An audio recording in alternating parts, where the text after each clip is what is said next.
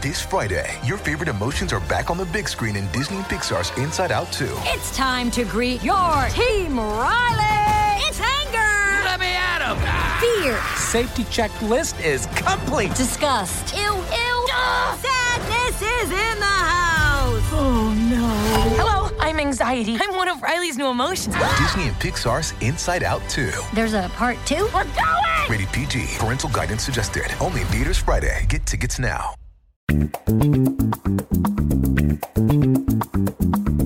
This is the Book Riot Podcast, a weekly news and talk show about what's new, cool, and worth talking about in the world of books and reading. This is episode 143. We're recording on Thursday, February 4th, 2014. I'm 2014? 2014. Did February you hop 4th, in the DeLorean this morning? February 4th, 2016. Mr. Fusion is up and running. I'm here with Rebecca Schinsky. We're coming to you from BookRiot.com 2 years ago. All right. I'm in my childhood bedroom right now, so it feels like 20 years ago. 2 years ago, if you could buy book news stock, you would definitely be buying a new Harper Lee novel at 100 to 1 prop bet, right? You'd be buying that one. Mm-hmm. You'd be buying coloring books, Saving the Publishing Industry in 2015 at 5,000 to 1. I don't even know if you could get odds on that. Let's see what could you get cheap. Amazon opening bookstores. Yeah, we'll get to that for sure. Probably you could have got pretty good odds on a retelling of 50 Shades of Grey from Christian Grey's point of view. Oh, yeah. Lower than the 500 to 1, but you could have gotten good odds at that. Let's see. Yeah, something like that. Those would be the big, if you could go back and get Grey's Sports Almanac of the book world. Boy, that's a deep Back to the Future cut. I hope you all out there got that. So we're back. We're here. Rebecca's in Kansas City. She's on her roving podcast mic. If you're wondering why she sounds like she's not quite as fulsome and doesn't have the timbre of usual. What's going on? You're traveling. We got company stuff going on. It's February. It's February. It's cold here. We're going to be in sunny Los Angeles later this week. We will. I guess let's get to. You want to tell me about our first sponsor, and we get to the docket here. I sure do. Our first sponsor is Exposure by Dr. Chantel Tibbles. The full title is A Sociologist Explores Sex, Society, and Adult Entertainment. Chantel Tibbles is a PhD sociologist, and the book is intended to expose readers to one of the most mysterious businesses and significant subcultures shaping our modern world, which, of course, is porn. It reflects our society. It is shaped by our society, and nobody really talks about it in an academic way. So Dr. Chantel Tibbles has spent her academic career researching this. She shares her adventures and her observations from over a decade studying the industry in order to give readers a nuanced look at a community that is simultaneously influential and reviled, also powerful and stigmatized. And it also has an excellent cover of a half unpeeled banana, which I really enjoyed carrying with me on an airplane yesterday. So it's an insider's look at the porn industry, or at least kind of an insider. Tibbles, is a sociologist, but has spent a decade getting to know people who work in porn.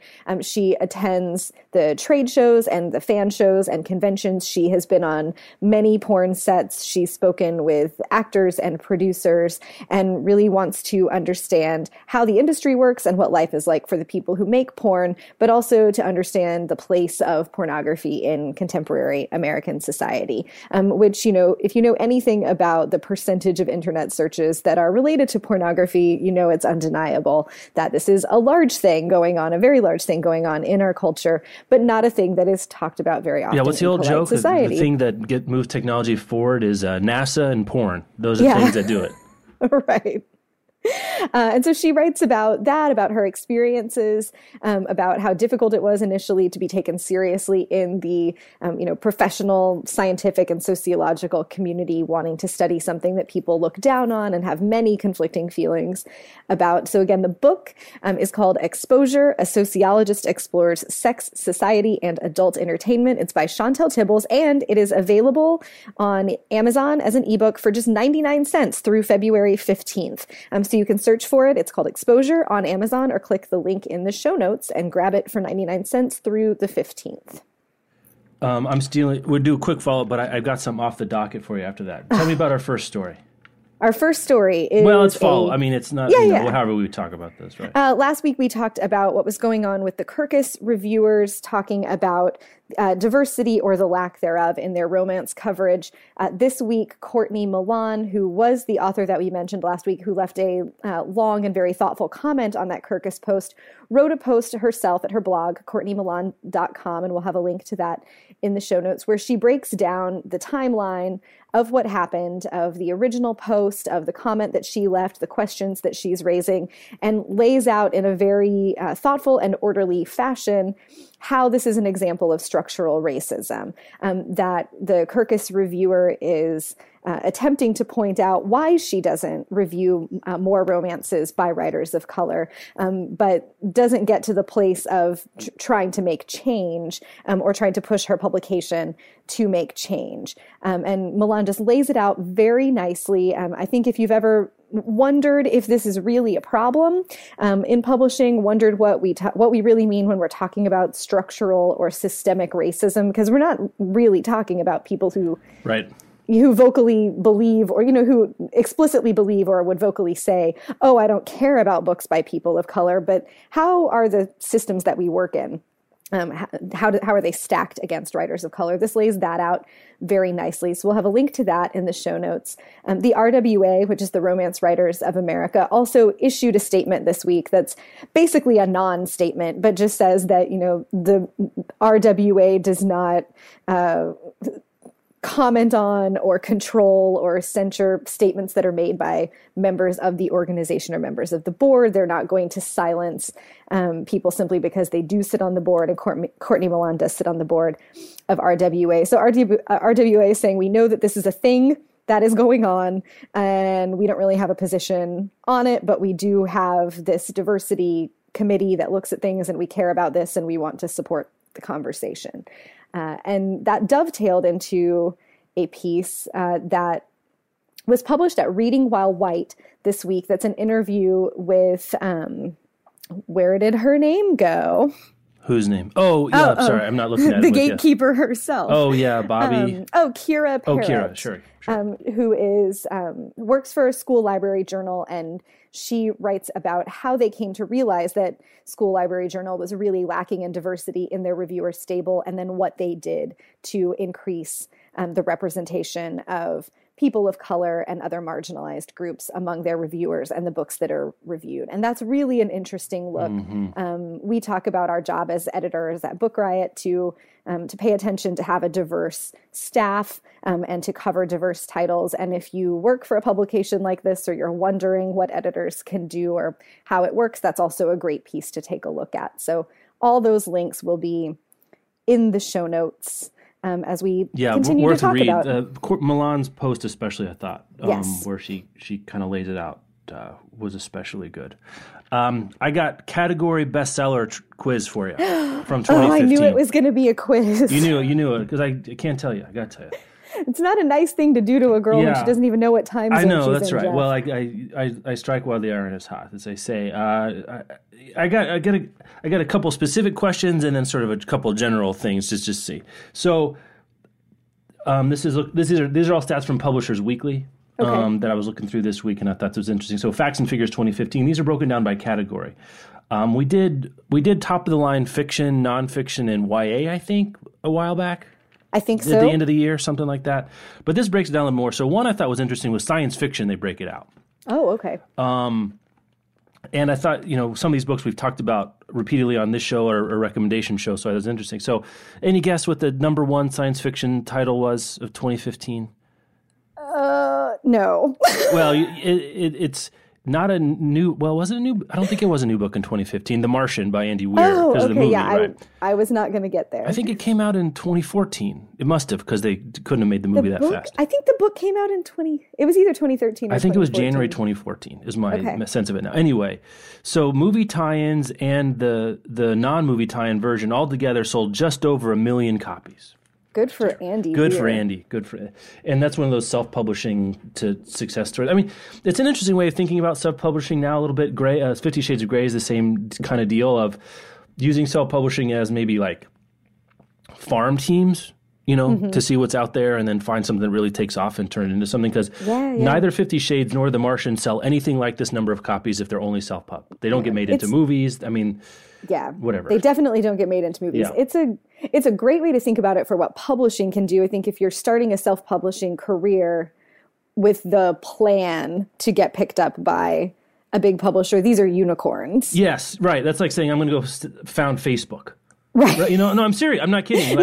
I totally agree. I'm going to start this website, and it's definitely going to be the next Facebook. Yeah, it's going to be BuzzFeed, and we're going to raise it $500 million.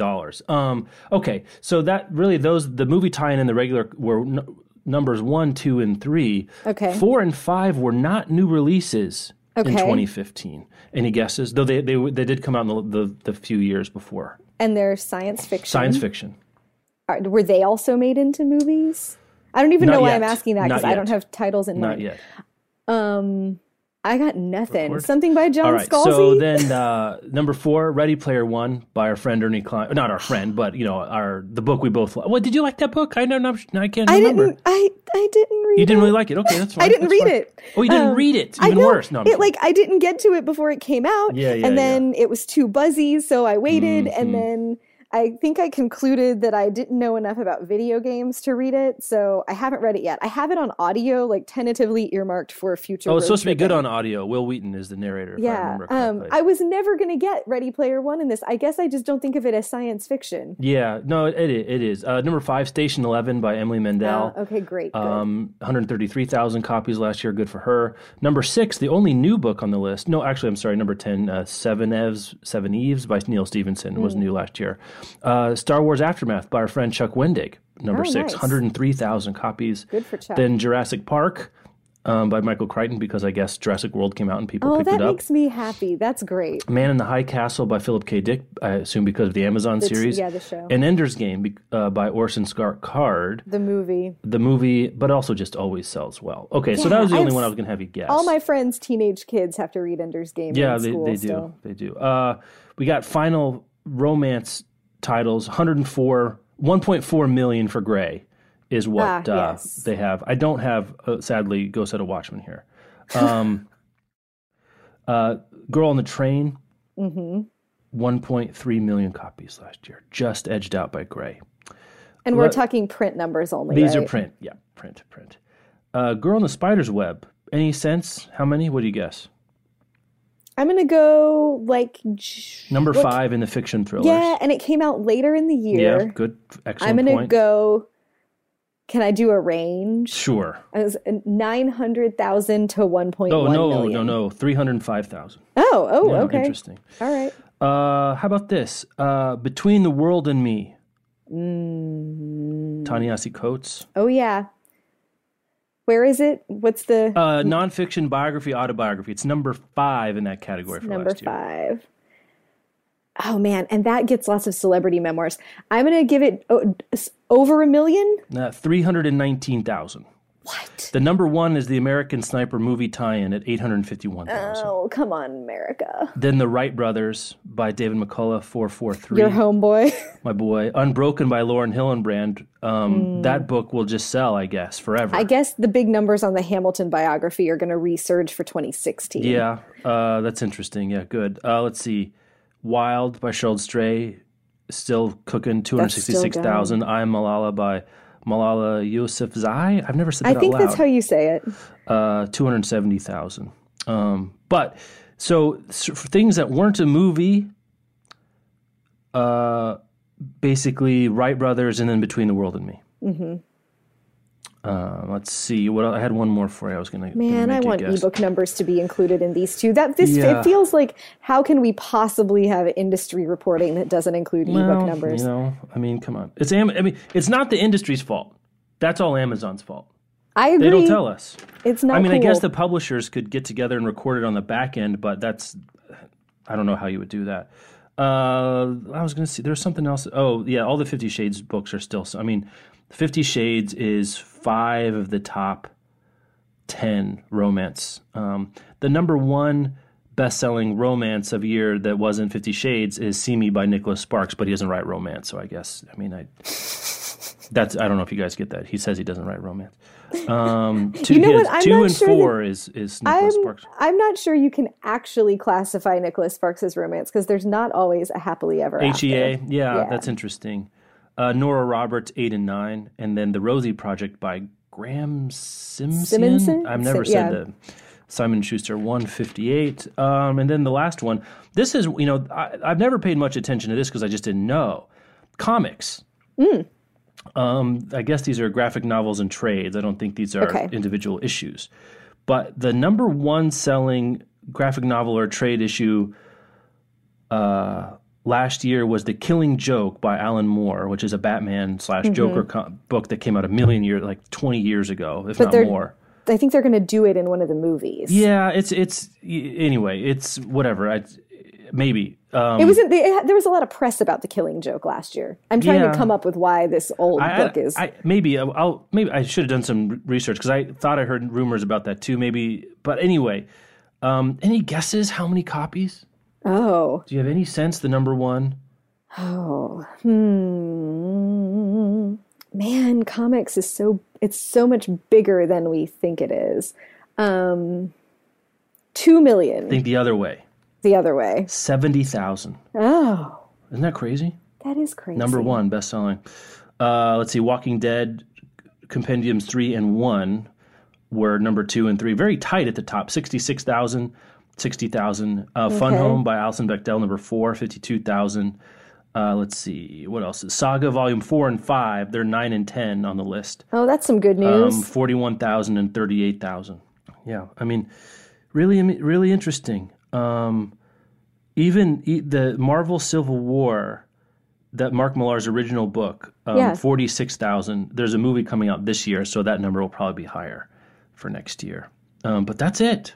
That is it. Can you believe that? Yeah, that's I was shocked.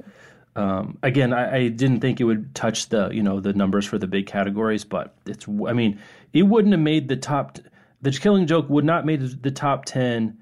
I guess it would have made the top 10 in science fiction. It would have beat out Ender's Game. But every other category I'm looking at here, it wouldn't even made the top 10. I was thinking about how big the ticket sales are for the comic book movies. Yeah, I mean, I guess last year there wasn't a comic book movie, I don't think, that tied specifically to a volume. Because the big Avengers Age of Ultron was Ultron, but not really, and it's an ancient comic. And anyway, I'm not sure. I'm curious that Jessica Jones maybe wasn't on here, or Daredevil that came out last year. We'll see over time if people are really not picking those up because things get made out of them. Anyway, I thought that was interesting to see some. That is interesting. Ones. All right, what are we doing next? Where do you want to go to? You want to go to the big story of the week? I guess the maybe we might story. As well. What's going on? No one knows. It's. So here's what happened. Some guy who runs a bunch of malls shot his mouth off on an earnings call and said that he understood Amazon's plans that they were going to open 300 to 400 bookstores over some unit of time, unspecified unit of time. And the bookish internet kind of freaked out. And frankly, some of the other tech internet, retail internet really thought this was fascinating. Yeah, this definitely, it popped up on places beyond just book coverage. Yeah. And so we had about a day of people going like, what? Even I tweeted like, whoa. But there wasn't any confirmed reports. Amazon did sort of denials, blah, blah, blah. It seems to be now that the story is not quite as crazy as that, but still notable. Does that feel right to you? Is kind of where we are with this? Yes. There's a nice piece in Recode. We'll link to it in the show notes where they're a technology site that part of Vox Media. And basically they did some digging and they looked at hiring and some people. The person who, what's this guy's name? Steve Kessel. Steve Kessel, who was in charge of the original Kindle launch. And some of the other big things Amazon has done, is now in charge of their physical store division. So that's not a joke that the Kindle guy moved over there in Amazon. They are currently hiring right now for one additional store in La Jolla, California. I think that's how you say that too. Boy, I'm really showing my rheumatism here. I thought it was La Jolla. La Jolla, La Jolla, La Jolla, whatever it is. So, La Jolla. Let's just go with that. Quezadilla, California. Make yourself a quesadilla. Make yourself a Quezadilla. Or San Diego, it says somewhere in there. And there are no immediate plans to open 300 to 400 stores, but maybe a dozen or so in the next couple of years is the plan. Mm-hmm. And they may not just be bookstores. Yeah, they may be physical stores that do, other things, sell other items. And I don't know how they'll be organized, be general stores or what. But that's the other thing coming out here is some of these stores aren't going to just be like this Amazon Books thing we've talked about before that exists in Seattle right now. The more we talked about the Book Riot back channel, back and forth. It's hard to imagine, like I said, if they're really going to sell the books at online prices, the stores almost by necessity have to lose money. Mm-hmm. Because they're paying for, the retail spaces and additional staffing and all this stuff that goes into running a retail store. But they're going to charge the same prices they charge at these giant warehouse hangars that's run by robots, that you just don't have the same kind of overhead. So I'm not sure what's going on here, to be honest. I don't have a great sense of it. You could think, there's the argument, our friend and coworker Clint said, he sort of thinks that if they do open a whole bunch of bookstores, it'll be to they'll lose money on them, but they'll try to put a bunch of Barnes & Noble specifically out of business. Like they use them as loss leaders, kind of like they've used books before to get into a market and kill some competition and then expand margins. But that's the thing with Amazon. They do a bunch of revenue but never do any profit, blah, blah, blah. I guess I don't have a good sense of it. I can't, again, I'm not Jeff Bezos. I'm not a world, international titan of business. I don't have their kind of money, their kind of business know-how. But just sort of on a base logic situation, I don't have a good sense of why you might want to do this. There's a certain corner of the bookish internet that they want to go put independent bookstores out of business. My sense is, independent bookstores are 5 to 7% of the book sales in America. This seems to me like too much sword for that problem to me. Yeah, I don't think this is an attack on indies. Yeah. Do you have what's your gut? Do you have any gut or logic arguments here? I have a little logic about it. I don't think it's an attack on indie bookstores, but because like you said, indie bookstores already pose very little threat to Amazon and the people who are devoted indie bookstore customers for reasons of caring about shopping locally and not wanting to support Amazon are going to be devoted. They already know that they're essentially paying full price, which is to many customers that comes off as paying a premium now to experience the indie bookstore thing and to continue to have indie bookstores in their neighborhoods when they could. Everyone knows that you can go to Amazon and get deeply discounted titles. Like that's nothing new. I don't think that Amazon's going for that. I do think that Amazon might be swinging for the customers who don't have indies in their neighborhoods, who live in book deserts, and so they have nowhere to browse, or the Barnes & Noble customer who likes to browse in a store and then writes down their list of titles and goes home and orders from Amazon. People do like that experience of browsing. We hear from booksellers, both in indies and who work for the chain stores, who have the experience frequently of offering to order a title for a customer that's not in stock and the person saying, oh, it's cool, I'll just go buy it from Amazon. Or people, basically using the bookstores to showroom with the plan all along of going home and buying it on Amazon for less than they can get it in the store. I think that might be a little of it. I've been kind of noodling, and I don't know, maybe this has something to do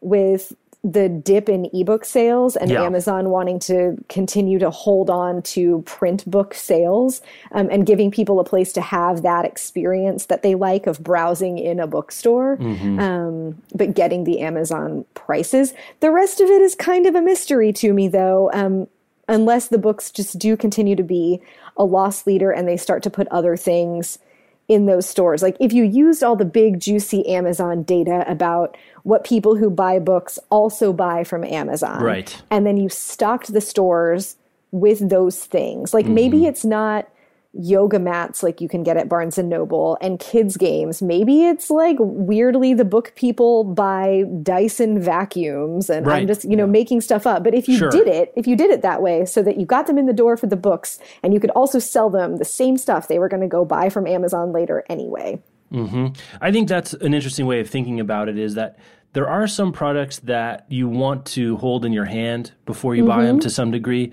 You know, one famously, the Fire Phone was a horrible disaster in terms of sales. Maybe if there's a place you can go try a Kindle phone, you know, that not everyone has a Best Buy. They don't carry them necessarily. You don't go to an Apple store, you can't get them. They need somewhere they can show them off. Their own Kindle devices. You know, if the Amazon Echo, that thing where you talk to it, like maybe they're going to do some of that kind of thing where you know, they want a showroom for the products they want to sell. You can test out a Kindle at a Best Buy, but how many people go into Best Buys anymore? Yeah, and they don't carry the full line. And you know, the thing, what percentage of the time is the Kindle actually powered on and charged? Like maybe 5% of the time are the e-readers functional, and that space is going away. That might be a thing. I think the other thing to remember is sometimes in the grand narrative of Amazon versus the book world, there's some players that are forgotten about, and those are Costco and Target and Walmart for book sales. And this could be, you know, and you know, Barnes and Noble, of course, but you know, Walmart's closing stores for the first time ever. They're closing a round of stores in America this year, and Amazon is probably, I mean, I can only guess it's public enemy number one. Amazon and Walmart for physical. And I think that could be another thing. Is like, don't go buy your books at Costco or Walmart or Target where there's like, you know, 40 titles maybe sitting out.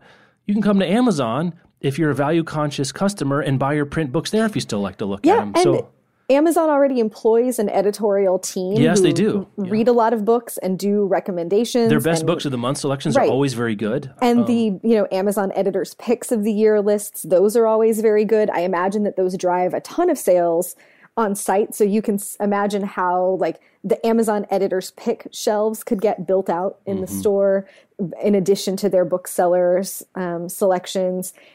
Publishers are certainly terrified of upsetting Amazon, and they build a lot of their sort of policies and behaviors in reaction to that concern or in reaction to wanting to keep Amazon happy. So perhaps, you know, you get, if you agree to send your author on tour exclusively at a bunch of Amazon stores, if Amazon has a couple dozen stores nationwide and you send them on the Amazon tour, you've got a bunch of customers who know Amazon and potentially will go there. And then Amazon could do interesting things with signed copies, with getting some of that author trust. Like that's an interesting situation to think about, is what if author tours, you know, cut back a little on, if publishers did cut back on indies. Like publishers don't want to upset their relationships with independent bookstores, but they really, in the numbers sense, could afford to in a way that they couldn't afford to upset Amazon. So what it might look like for having bookstores run book clubs and run author events that happen to be at Amazon stores that's an interesting question. The only other piece of it that I think is interesting from a why would Amazon do it is maybe it's about branding and customer relationship. Amazon, for all of its brutal efficiency, that makes it, you know, very easy to be a customer for Prime, and you get there and the next day and the prices are good and all of that. You can find almost everything you need. It is a cold company. And you can imagine that, especially among converting book buyers, there is still a contingent that even if they have sort of not the, you know, publishing industry argument against Amazon, they don't like that they, you know, it's just sort of a website. They don't like that they don't pay sales tax in their local community. They don't like that they don't have people that they hire locally. And you could imagine that you walk into a bookstore and there's a bunch of books and there's Ella Fitzgerald playing and they've got Kindles and coffee. You know, some of the vibe of what it feels like to be in a store, in a bookstore especially, might make you feel more amenable to Amazon. I mean, there's that piece of it too. Is like long the talking points against Amazon have been, especially in the book industry. I'll keep it there. I know less about. I'm sure the electronics industry and everything else has their own airing of grievances to say, but is they don't pay sales tax, they don't pay their workers, and they use books as a loss leader. Well, two of those three things kind of go away if you have 300 small bookstores, right? Right. And then you can sort of get around the books as a loss leader thing by staffing a bookstore filled with people who do love and care about books. And our friend Kevin used to be the books editor for Amazon's, you know, online content, is a passionate book person. You know, it is not true that the people who run Amazon's book divisions don't care. Those people, they do care about books. They love books and they read, and a store staffed with people who read a lot and love books and who are good booksellers. That's an interesting question. Like, where would Amazon's store booksellers come from? They can find them. You're right. But like, they're probably from Barnes and Noble, probably from Old Borders, librarians. Like closed Books A Million stores, former librarians. Like, it's hard to imagine Amazon being successful in recruiting many independent booksellers who really are the rock stars of hand selling. They are better at it than anyone. But my sense of the Amazon bookstores is they're not really about hand selling. Like, they're kind of the opposite. They're like robot selling, right? Like, they have data and they stock it, and there's customer, they have but the job and description that we have both seen for the who's going to run the La Hala, La Jolla, La Jala. Yeah. Someone please send us an email that's nice and tell us how to pronounce that. Yes, please, and please be gentle. For that says, you're not looking for, you can be right about customers, but you're not looking for one size solutions to your customers. That to me got at the, you can be a hand seller thing. And though maybe you have to say, maybe I'm being my cynical. Friends in Barnes and Noble who are still, boots on the ground booksellers there, report, at least anecdotally, that their perception of a lot of what's going on with problems inside Barnes & Noble stores is that Barnes & Noble has been hiring robot-y, tech-focused people who can sell nooks, but that they fail to deliver the experience that customers want when they show up at the info desk and say, I just read The Martian, what else should I pick up that's like it? Or my mom is into, knitting and mysteries, what should she read? So I think Amazon would be smart to hire people who can do that. Yeah, I guess the central problem to me, unless there's something I don't understand about the business, like if they are going to open 12 to 50 to, in the fullness of time, several hundred, primarily bookstores selling at online prices, that is not a money-making proposition, so they must be doing it for other reasons. Like, that's where I'm starting from, I guess, right? Yeah. I would Everything bet else, maybe they're just trying to get market share, like they've always tried to do with books.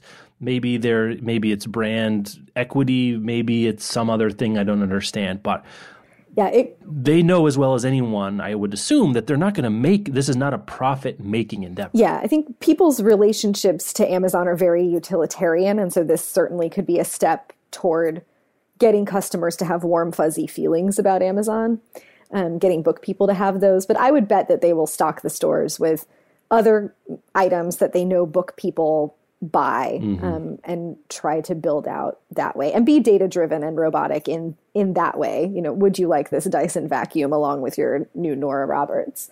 Let's go to talk about our friends over at Candlewick. Let's talk about Candlewick real quick. Yeah, we just want to give our pals at Candlewick a shout out. They are celebrating their 25th anniversary.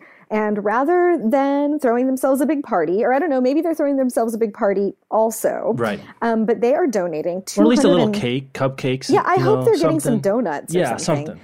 We should send them donuts But in lieu of a bash. Yes, they are donating 250,000 books to First Book. That's an amazing number. I mean, it's an amazing, even as we all know, publishers get a pretty good deal on the actual print costs of a book, but still books. Probably $500,000 worth of books. Easily. That is so many books. Our First Book was our charitable partner for 2015. We love them. We love Candlewick. They were our very first customers. That's right, Raquel. They were. Long time. I know that Raquel full is disclosure right now. So we have, appreciation for both sides of that equation. But 250,000 books to be donated, that is nothing to sneeze at. Candlewick does really diverse titles. Their fiction is very inclusive. They're forward-thinking and forward-moving, and we just love to see publishers be generous like that. I have to say, I really love that this is not tied to any sort of weird social media requirement or participation thing. They're just flat out donating 250,000 books. It's not like, we'll do it if you tweet enough. They're just doing it. Yeah.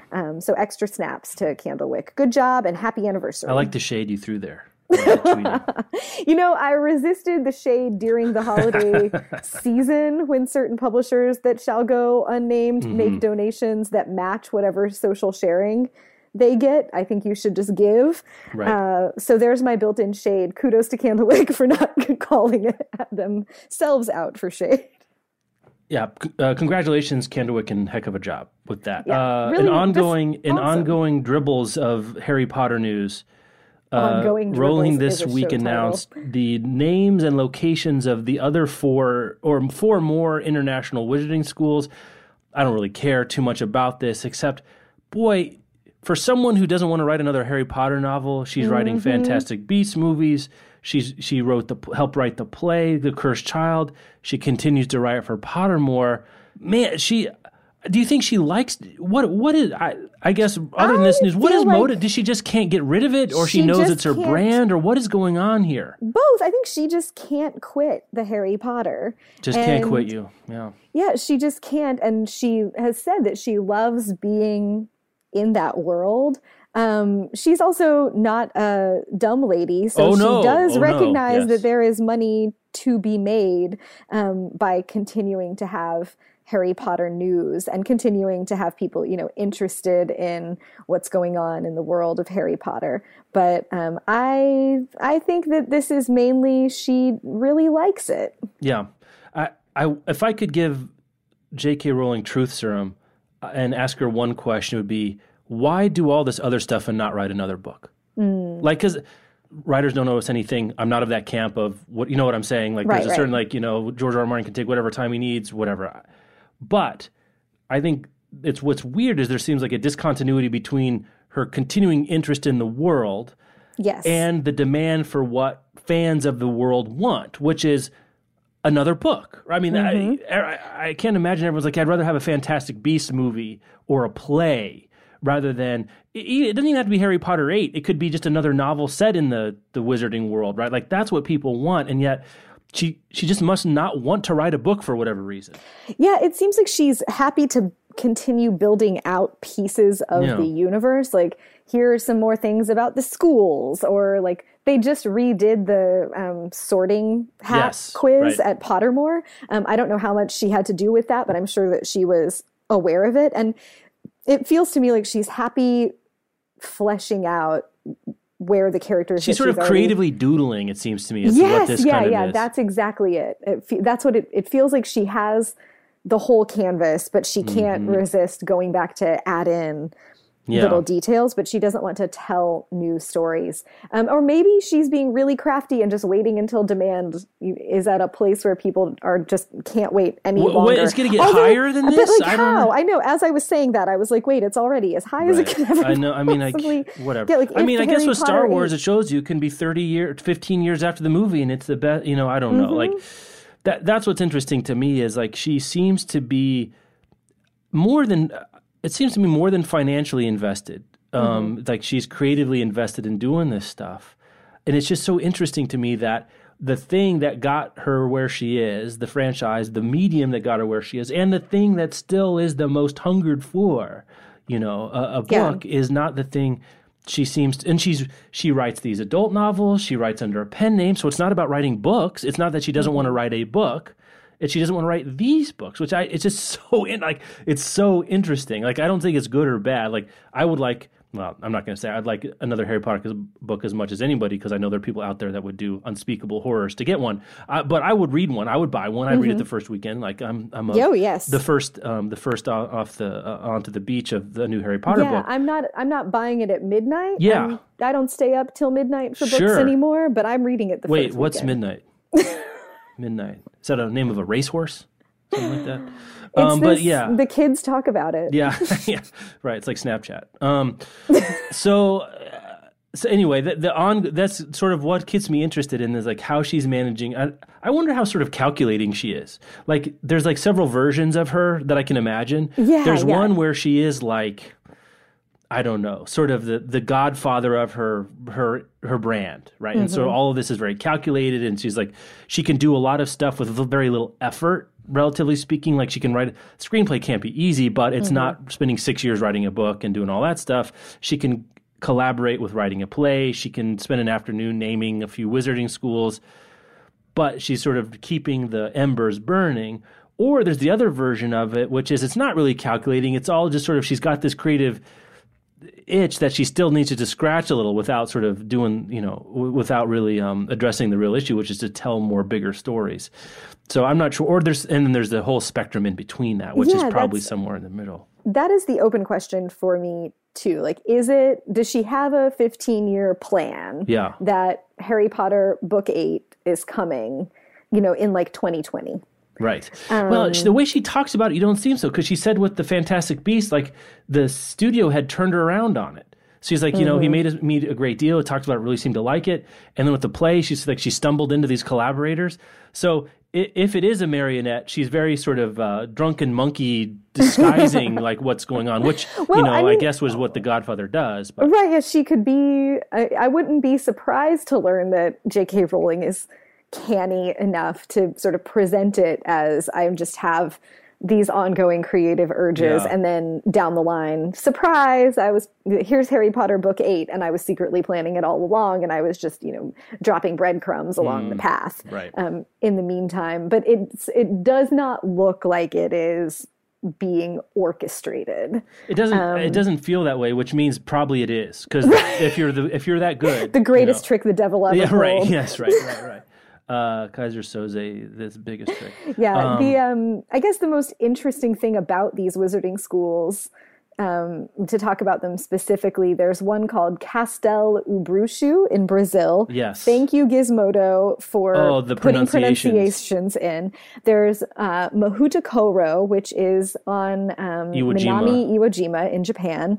There's Wagadu, which is the largest. It's located somewhere in Africa. And Rowling was criticized for the fact that all of the other schools are identified in the materials as being in specific countries, but Wagadu didn't appear to be. And of course, Africa is not just one country, it is many countries. But when people tweeted her about it, she replied and said that Wagadu takes students from all over Africa, but it is in Uganda. So remains to be determined, or probably never known, whether she overlooked that fact and just was like, Africa, that's CYA a thing. After the fact, yeah. Or whether she intended it to be in Uganda all along and somehow left that out of the description. But this is an ongoing problem in the way that creative people and people in the world in general understand Africa. Yeah. And Rowling's not great about it. Of her many strengths, she's not great. There have been many valid criticisms of her treatment of characters of color and her addressing of race or her not addressing of race.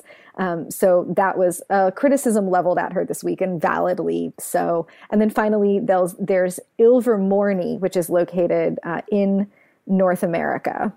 And we will get... We're very nervous about this one. The American one, because apparently it's going to feature in some level Native magic, Native Americans. Already the people I follow and pay attention to and representations of Native American people are very nervous. And yes. I would think they're very right to be. I'm nervous myself. I would think so too. It's one thing for an American to try to do it. It's a different thing entirely for even a British person to try to navigate the very fraught waters. I would not put much confidence in like your average American. Oh no, that's what I'm saying. Yeah, exactly. To do indigenous magic very well or respectfully. So let's hope she's got some good. Yeah, I hope she has someone she's asking, or someone who's like, "Hey, JK." Right. Maybe not so much with the totem poles and the feathered headdresses. JK, anymore. What's good? Yeah. We're gonna have to wrap up here. So you found this. I didn't see this. I thought this was very interesting. This idea, HarperCollins, unsurprisingly, in the experimenting with how to do things trick up its sleeve, is experimenting with audio first. And this is a novel I've never heard of, but I think it's a debut. Yeah, debut fiction by Julia Claiborne Johnson. It's called Be Frank With Me. And this is a big deal to HarperCollins. My friends there were like, everybody's talking about Be Frank With Me. Oh, is that true? It's very interesting. They say the comps are Curious Incident of the Dog in the Nighttime and Where'd You Go, Bernadette, which is that's a 7-10 split. That's a little difficult to do. Kirkus Review called it The Curious Incident of Where'd You Go, Salinger. Very interesting. And I guess they get a free ad spot for it, right, from us right there. So good, well done. But the audio first, before print and ebook, and it's available right now. And the hardcover launch, it's already happened. So the hardcover came out already, but it was like a week before, 2 weeks before you could get it on audio. Yeah. So why do this? Well, I think I don't know. Okay. I think that using ebooks to drive demand for print books is not a thing that ever worked. I never saw publishers really do an ebook edition first, but there was a lot of like feeling for a while that readers really would think of print and e differently, and readers who read an ebook but really liked it would go out and buy that book in print. And we have some of those readers in our stable of contributors. We certainly have some of those readers in the Book Riot community who do that, but I think they are an outlier. Yeah. People are reading a book once unless they really, really, really love it and they feel the need to like have a copy of it in their hands. And the more familiar we get with digital technology and the more comfortable people get with e-reading, the less likely it is that they're going to read an ebook and love it and just have to have it in print also. So maybe this is audio and print are different enough that we can drive some double dipping. Maybe it's just this is a title that we think is really interesting and we want to get people on the hook for it, or it's particularly good on audio. Where'd You Go, Bernadette was excellent on audio. And so maybe to get people to experience the book in its optimal format, maybe they've decided it's audio and that's the way they're going. I don't know. Audio is surging. And maybe it was just an experiment of like, what happens if we put this out in audio first? It's interesting to do it with a debut. Like I would think you would do it with a really high in demand title from a writer that everybody loves. Right, because you get a premium, right? I think that's the other thing is that audiobooks are more expensive, a lot more expensive. And they don't... Right. Amazon, this is one of those situations where Amazon, which owns Audible, which is, as we've said before, they've sponsored the show, and it's true what's in the copy that we read, they are the dominant player in audiobooks. And notice when you're the dominant player, prices don't seem to get slashed as badly. They do a heck of a job keeping the price of audiobooks high, which anymore, I mean, it was back in the day when you'd buy 25 CDs, and I think I sort of understood why it was more expensive. But now it's a 100 megabyte file. Like our podcast is 50 megabyte. Basically the cost of delivery is very small. I know it takes additional cost to produce, but I just have a very difficult time to believe it's that much. To be honest, I've actually looked into some of the prices for building it out. So anyway, long story short, the prices are high and the margins are high and they make money. So if they think maybe they can get some people who might buy on ebook or print, even through Amazon, to shell out instead for an audiobook, they make more money. Yep. It's really interesting. I'm very curious about why do it with a relatively unknown title. Here's the part you're not going to like. You don't like this? Oh, I'm sorry. I was wrong. I thought it was just through HarperCollins' e-commerce site. You can they link directly to Audible. My mistake. So yeah, even the member price for Be Frank with Me is $14.55 on Audible. The regular price is $20, which is expensive. I mean, that is expensive. You might as well buy the hardcover. You might as well. So that's interesting. And I wonder if the other thing you can release early is because you can. Like since there are fewer outlets for audiobooks, you don't have to coordinate, with like Target and Amazon and all the independent bookstores getting mad at you. Yeah, and like you're not exactly. Indie bookstores getting mad with you with like you let it go. Like you just sort of turn on the file, right? Yeah. Let's say it's only available early on Audible. Like who's going to get mad at you? Like who has any leverage to say, oh, you didn't let it be early with us, so we're going to get pissed off? Like who? I don't even know. Like Barnes & Noble does some audiobooks. Downpour does some audiobooks. Like.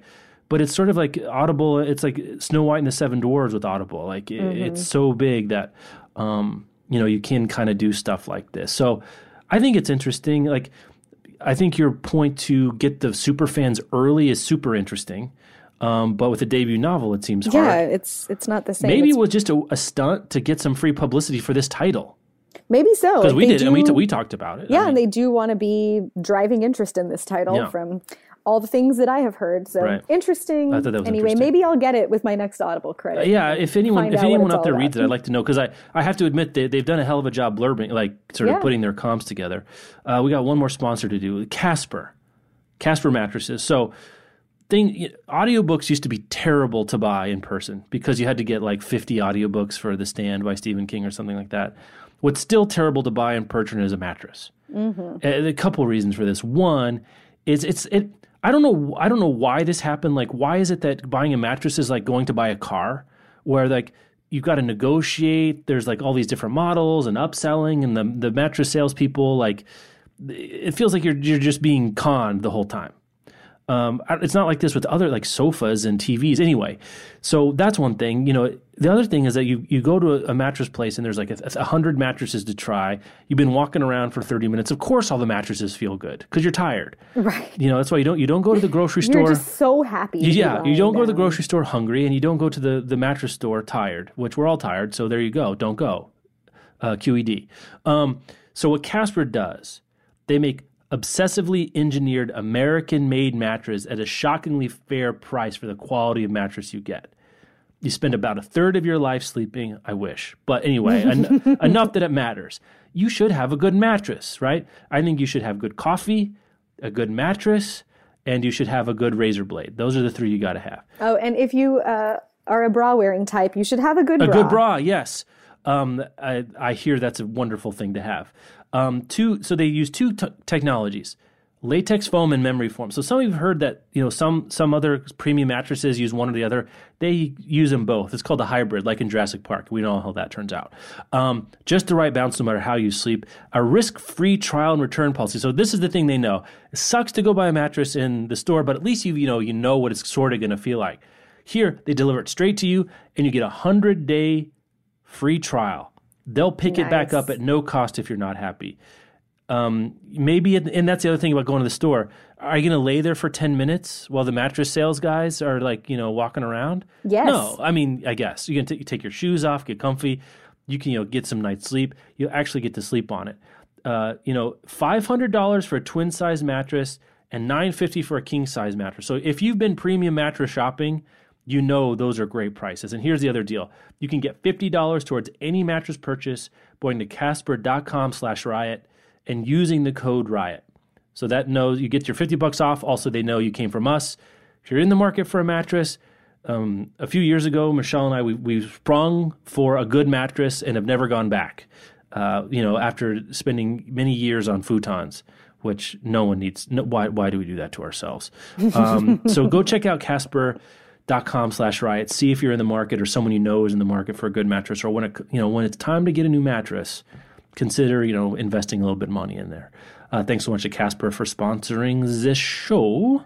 Yeah, we stayed in an Airbnb, Bob and I did recently, that was up in the mountains and would be a hard place to get a lot of a big mattress up to. And the bed was super comfortable, and I definitely took the sheets off and checked, and it was a Casper. That's the other thing is even if you buy a mattress at the store, you got to get home, right? You gotta, even if they deliver, you got to do it, blah, blah, blah, anything.